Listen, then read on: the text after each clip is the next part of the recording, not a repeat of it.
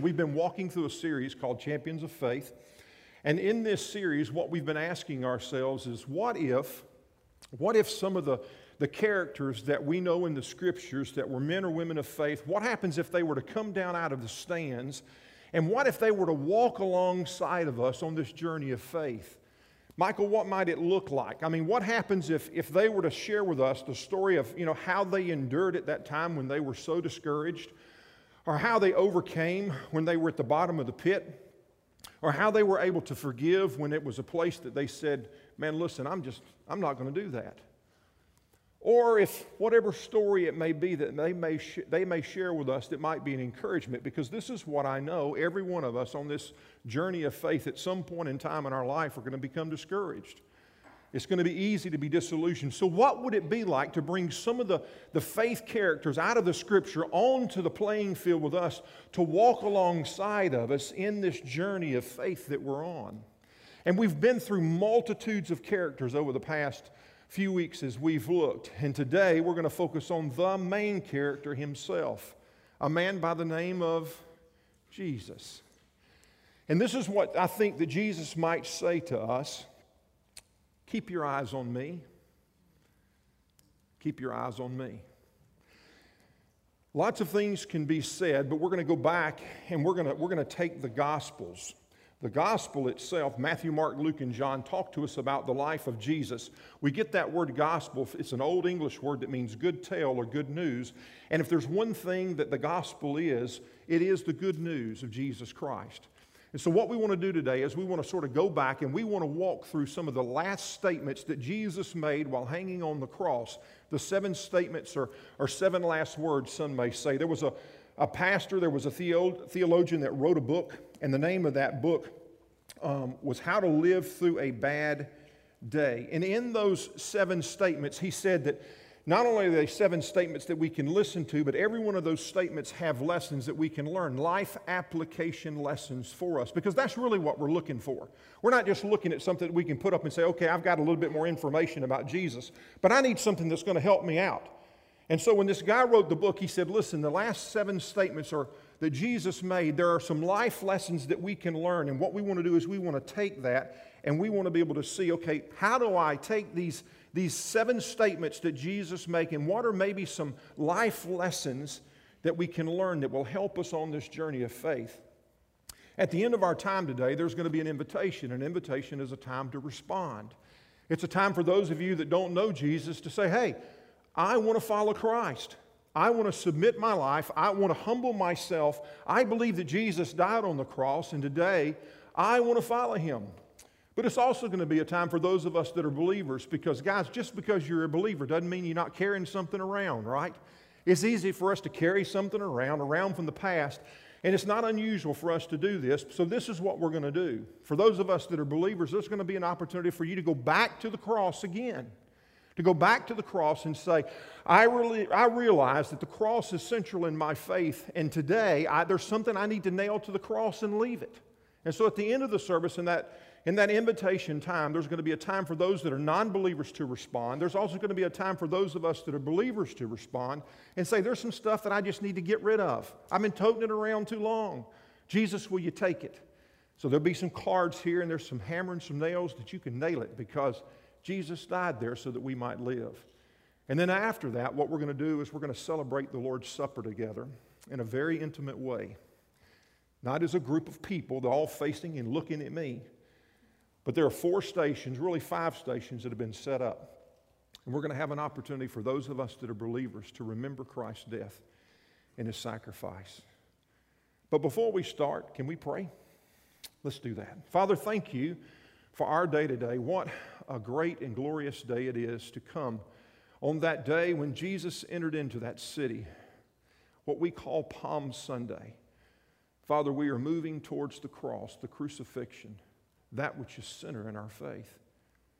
Father, I pray that today that we would not only read the words of Jesus, but we would hear His voice as He whispers from us. Not from the grandstand of life, but Father, as He walks with us intimately on this journey. May we hear His voice today. May it be a life-changing moment as we worship You. Thank You, Jesus. In Jesus' name we pray. Amen. One of the things that we learned, I guess I never realized growing up, we always talked about the cross, but Jesus wasn't the first man to die on a cross. See, thousands and thousands of people died on a cross. As a matter of fact, history tells us that one day, 6,000 men were crucified on a cross because of their rebellion towards Rome. And they said what they would do is they would line those bodies up along the road so that people would be able to see, listen, let me tell you what, you want to rebel against us? Let me show you the pain and suffering that you will experience. But Jesus didn't die because of his rebellion towards Rome. But you know why he died? Because of our rebellion towards God. Our rebellion towards God. And in the midst of all that, the scourging and the beating and the suffering and everything that took place, Jesus made some statements. There hanging on the cross, after the nails had been driven into his hands and feet, and amidst all the agony and pain, there were some statements that Jesus made. And what I'm going to do is I'm going to give you a life lesson, and then after that, what I'll do is I'll come back and I'm going to give you the statement that was made. But these are some things that I think that may be helpful to you. And guys, listen, there are other life lessons that you'll be able to hear maybe today just because of where you are. The Holy Spirit may speak to you. But I think these are really important. Let's start off with one of the hardest ones, okay? Write this down. One of the life lessons that we can learn from words that Jesus spoke on the cross might be something like this. Forgive those who seem to be trying to hurt you. Forgive those other people, even those that might seem to want to hurt you or be trying to hurt you. Anybody ever been hurt by somebody? Maybe intentionally or unintentionally. How many of us here are carrying around wounds or pains as a result of what somebody else has done? Maybe, like I said, intentionally or unintentionally. How many of us are carrying around wounds not because somebody wanted to hurt you, but because they wanted to destroy you? Have you ever been a target of some bitterness like that? It's terrible. I mean, in the midst of it, when you've not forgiven, you can be having a good day, and all of a sudden, in the midst of that great day, the clouds begin to roll in. You can be relaxed, and all of a sudden you see or you think about that person or what took place, and all of a sudden it's not just a good day anymore. It's not a relaxed day, but all of a sudden there's a tremendous amount of anxiety that seems to run over us. And if I were to ask you to list a name of a person that's wronged you, probably most of us in this room today would be able to give me at least one name, and some of you could probably rattle off many names because we carry around the wounds. And here's Jesus at that last moment with his statement that he makes, one of the first statements that he makes in Luke chapter 23, verse 34, when Jesus himself said this, "Father, forgive them, for they know not what they do." Father, forgive them, for they know not what they're doing. And here in the midst of that statement, Jesus teaches us a very important principle. If we're going to be on this journey of faith, if we're going to walk on the journey of faith, Jesus said, listen, if you're going to keep your eyes on me, one of the first things that I want you to realize is that you have to learn to forgive those that have hurt you. We don't like that, though, do we? But that's why Jesus came. You say, there's no way that I can do that. I can't forgive those that have hurt me. Oh, yes, you can. Because that's the power that raised Jesus from the dead. See, resentment is one of those things that will put you on the sidelines of your faith, where Satan wants you to be. Job chapter 5, verse 2, this is what it said, resentment destroys the fool. Jesus thought forgiveness was such an important deal that you know what he said? He said, listen, I want you to make it a part of your daily prayer time. Forgive those that have wronged you. Forgive those. Forgive us our debts, Lord, as we forgive our debtors. Jesus would go on to say in chapter 6, verse 14 and 15, if you forgive those who sin against you, your heavenly Father will forgive you. But if you refuse to forgive others, your Father will not forgive your sins. If that's true, forgiveness is a really big deal. But let me tell you some things that forgiveness is not so that we don't get confused here today. Let me tell you what forgiveness isn't. Forgiveness isn't saying, I agree with what you've done, that I'm okay with it, or that my forgiveness is minimizing your offense. That's not what forgiveness is. Forgiveness isn't an instant restoration of trust in a relationship. Forgiveness doesn't mean that I have to understand why the offender wronged me. I don't have to understand that. Forgiveness doesn't mean that the offender won't face any consequences. But what forgiveness says is that, listen, because of what Jesus Christ did on the cross, I'm going to choose to keep my eyes on Jesus because I don't want to be held in bondage by somebody else. So many times when we come to the place where somebody's wronged us, we say, I'm not going to forgive them. You know why? Because if I forgive, then I'm going to agree with them that what they did to me was okay. That's not what forgiveness is. Forgiveness is saying, listen, I'm going to respond as Jesus responded. Forgive those, for they know not what they do. And I'm not going to hold it over their head because I'm not going to be bound in bondage any longer. But I desire to live in freedom. How many of us today are dealing with unforgiveness? And as a result, we've taken our eyes off of Christ. Jesus would say to us, if you're going to keep your eyes on me, and if you're going to walk a life of faith, and if you're going to be encouraged, learn to forgive. The second lesson that we might learn from Jesus' statements on the cross, the life lesson of if you want to be encouraged while on the journey, help others who are experiencing your same struggles. Encourage another person who's experiencing struggles. How many of us have had a bad day before? Yeah. Bad day. And you know what? When we're facing a bad day, it really doesn't matter what's going on in somebody else's life, does it? Because when we're experiencing a bad day, it's all about us. Look at me. Look at what I'm experiencing. And here's Jesus hanging on the cross between two thieves. And the Bible records this in Luke chapter 23, verse 39 and following. One of the criminals hanging beside him scoffed. Remember, there was three that was there. There was two criminals on both sides with Jesus in the center, and one of them insulted Jesus by saying, so you're the Messiah, are you? Well, prove it by saving yourself. And listen, while you're at it, why don't you save us too? But the other criminal protested, don't you fear God even when you have been sentenced to die? For we deserve to die for our crimes, but this man hasn't done anything wrong. Then he said, Jesus, remember me when you come into your kingdom. To which Jesus could have responded, listen, man, I got my own stuff going on right now. But that's not what he said. What was Jesus' response? I assure you that today you will be with me in paradise. I got you. See, I'm not just thinking about myself, but I'm thinking about you. Isaiah 58:10, feed the hungry and help those in trouble, then your light will shine out from the darkness, and the darkness around you will be as bright as noonday. You know, it's amazing how our darkness, the darkness that we're involved in, seems to brighten when we take the focus off of ourselves and we focus on somebody else. It's an opportunity. It's an opportunity. If you want to be encouraged, be an encouragement to somebody else. Third life lesson. Take care of those closest to you. Take care of those closest to you. Sounds sort of odd, doesn't it? But how many times are the ones that we love the most the ones that we seem to hurt the most?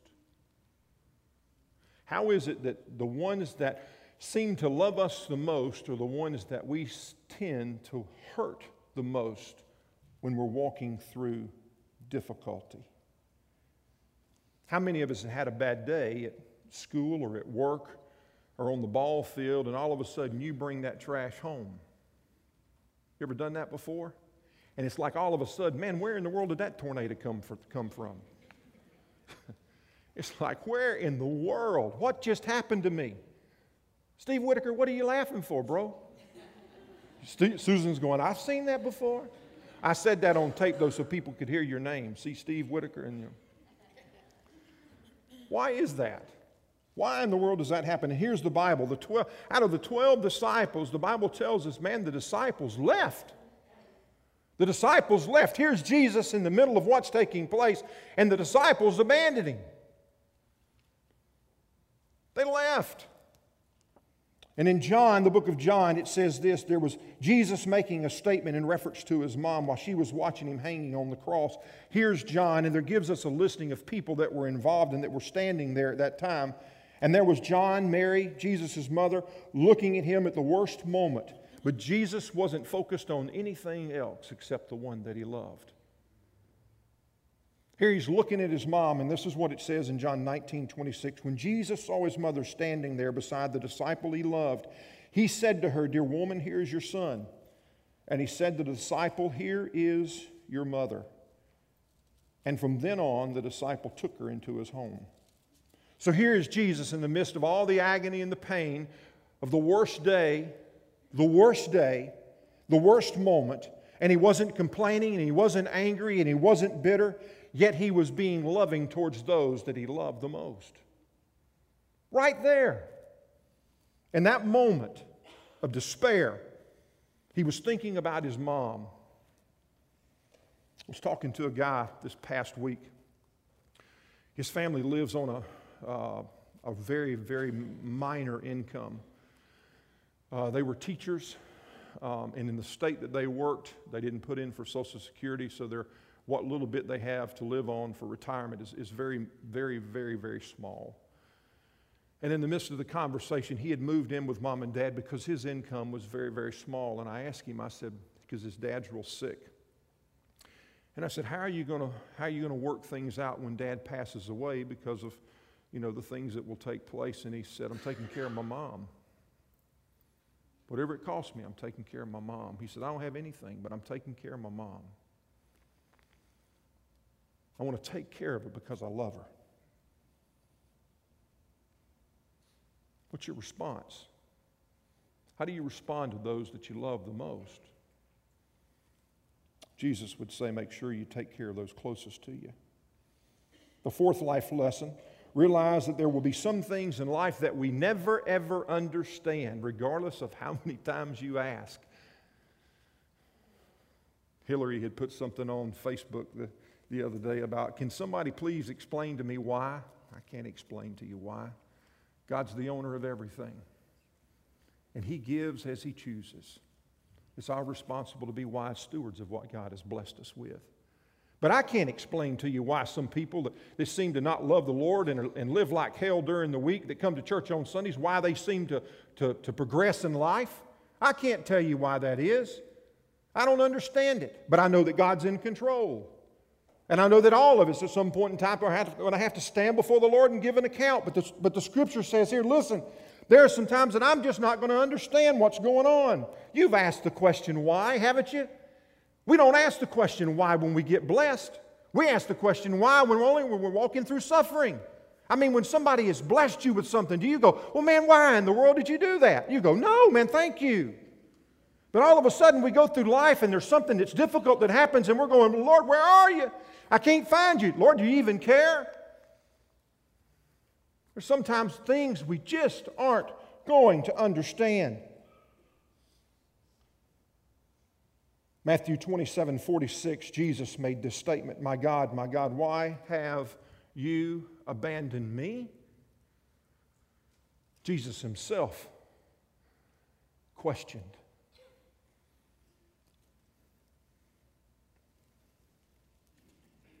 If you've not said it, you will sometime.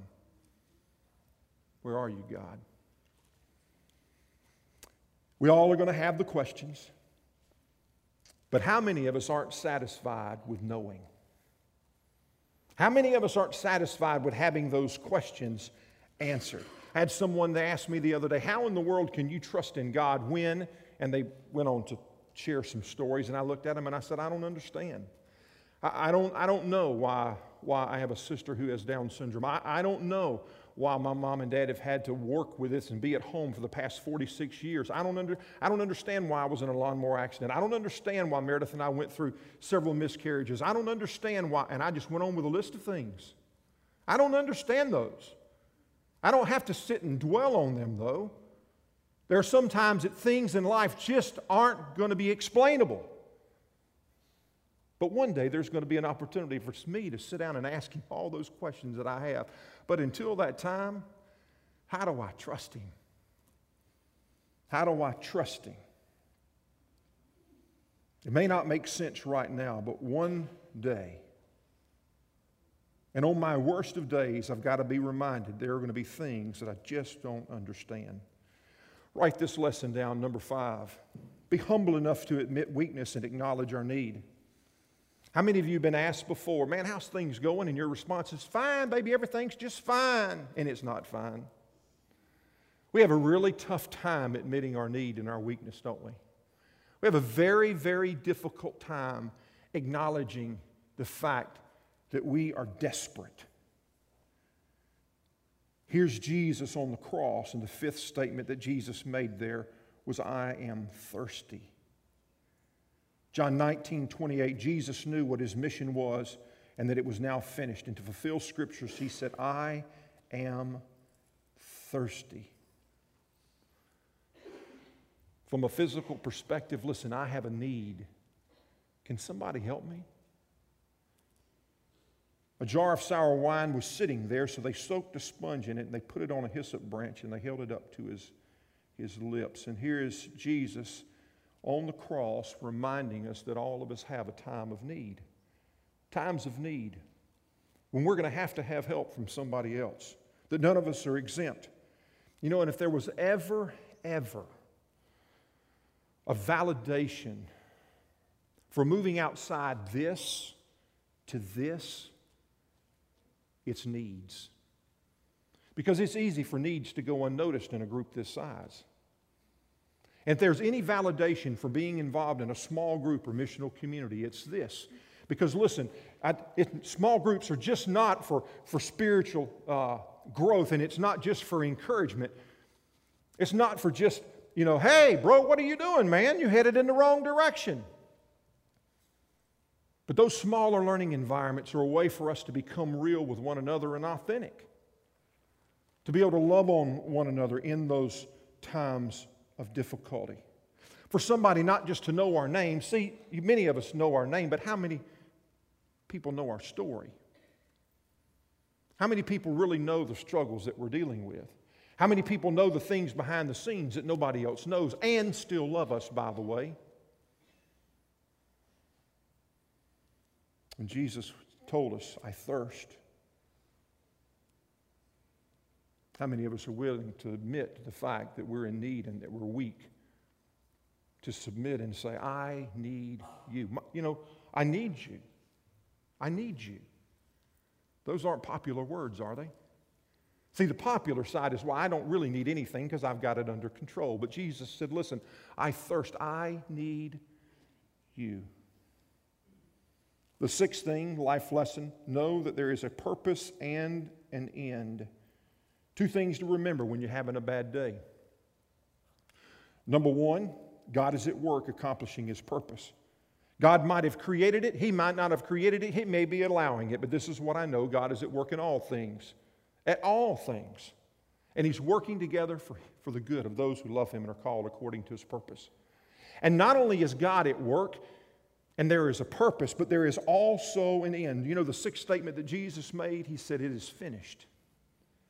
John 19:30, it is finished. And Jesus wasn't talking about His life, but He was talking about the curse of Satan. That listen, death, you don't have anything on me anymore. That you've conquered the grave and the cross, not just for Himself, but for us as well. Death, where's your sting? No, it's not there. 2 Corinthians, Paul stated to us, that's why we never give up. Though our bodies are dying, our spirits are being renewed every day, for our present troubles are small and won't last very long, yet they produce for us a glory that vastly outweighs them and will last forever.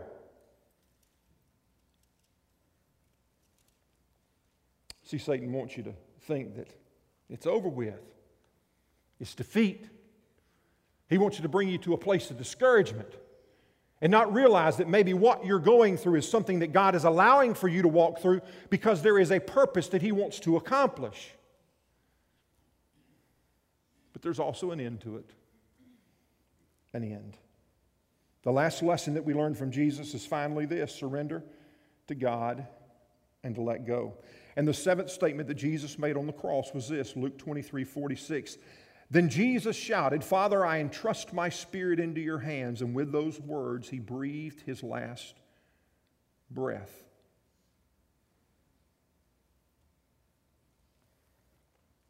How many of us are trying to work it all out on our own?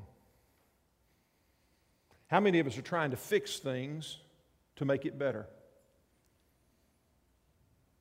How many of us are saying to God, God, I've got it under control, so will you just maybe stay over there? I'll call you if I need you.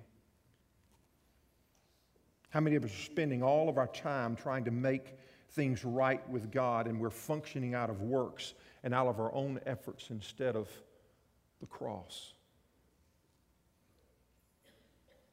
See, when we're trying to establish this pattern of works to get back to God, what we're saying is that what Jesus did on the cross wasn't enough. This was enough. Enough. You know what a closed fist says? Do your fist like that for a second. Look at it. What does a closed fist say? Sherry, what does it say? Nothing can get in? What does this say? What's it say, Gail? It says I can't receive anything. You can't receive anything? What else does this say? What, Tom? I'm ready to fight. I'm hanging on. Listen, baby, I'm hanging on. Because this right here wasn't enough, so I'm going to hang on to it. And I'm going to stress and I'm going to struggle because it's all about me and what I'm able to do. Doesn't have anything to do with the cross. So I'm going to be a good religious person and I'm going to work everything that I can because what happened here wasn't enough. So I'm going to do everything I can and I'm going to hold on to it and I'm going to manipulate it and I'm going to make it happen. What does this say?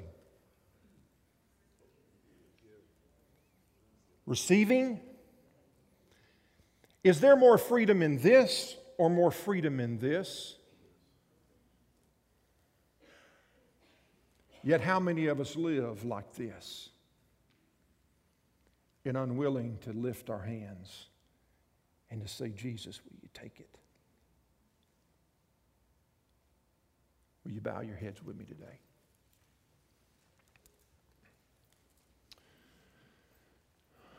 While your head's bowed, I want to ask you a question as Brian comes, and we're going to have a time of invitation. I don't have any great stories to tell you to make you feel guilty. The only thing I have is the expectation that the Holy Spirit will speak to your heart right where you are today.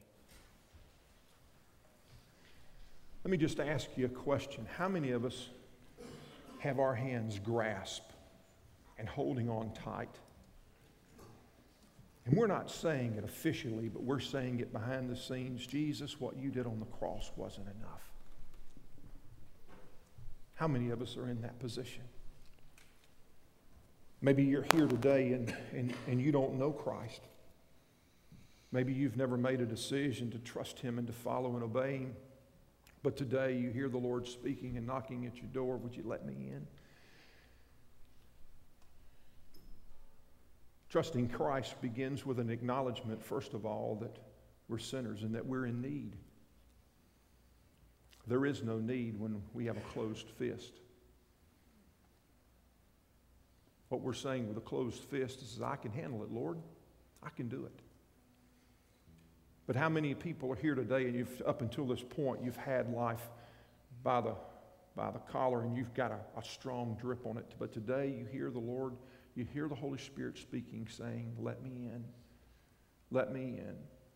The beginning steps of coming to God is, first of all, acknowledging your sin. Second of all, realizing that Jesus, what He did on the cross, it wasn't partial, but it was complete. And coming to a place of saying, I want to trust. I humble myself and I submit myself. I acknowledge my need. I am thirsty. I need you, Jesus. Will you save me? How many of us here today would say you're in that position? Man, I've gone to church. I've been baptized. I've done all the things in life that I should do, but I am so thirsty because I've settled for something that's that's not lasting and fulfilling. But today I want to come and I want to offer it all. I want to open up my hands and say, Jesus, I submit and humble myself before you. If you're here today and that's you, praying a prayer doesn't save you, but what it does is it vocalizes. What it does, it vocalizes really what's going on. It's saying something like this, and if you're here and you're wanting to trust Christ, maybe you would pray even today this prayer with me. Father Jesus, today I recognize my sinfulness, and man, I have made a mess of things because I've tried to work it on my own. But today, I believe in the finished work of what Jesus Christ did on the cross. I believe that Jesus died for me, and today I want to receive him. The Bible says that whosoever shall call upon the name of the Lord shall be saved. And so if that's you today, would you even call upon his name and say, Jesus, save me. Save me. Some of our overseers and some of their spouses and leaders are going to stand up front here in just a minute. You're going to have an opportunity to come and say, listen, that's me.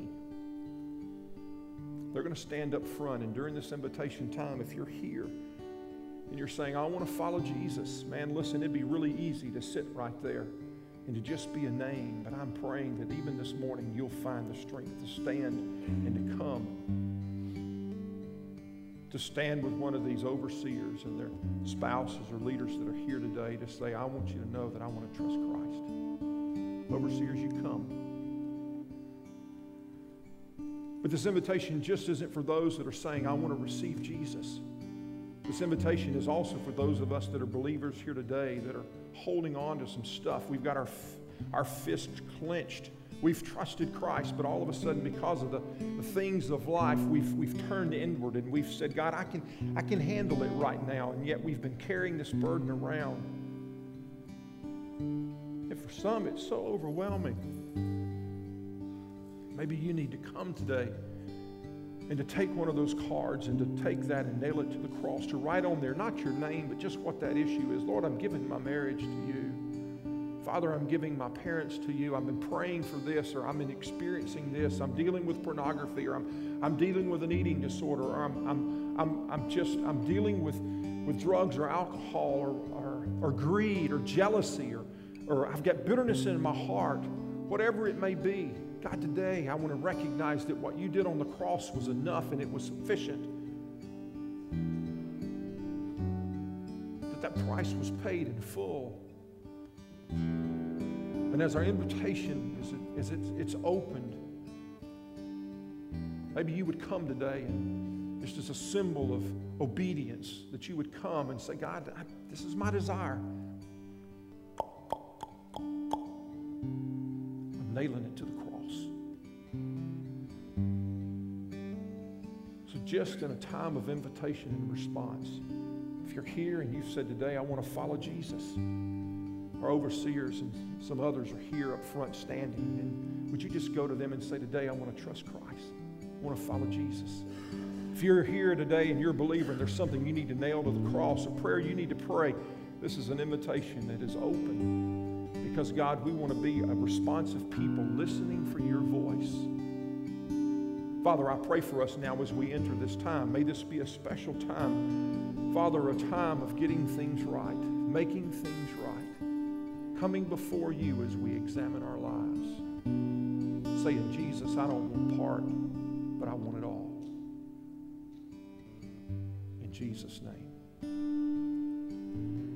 Will you stand as you come?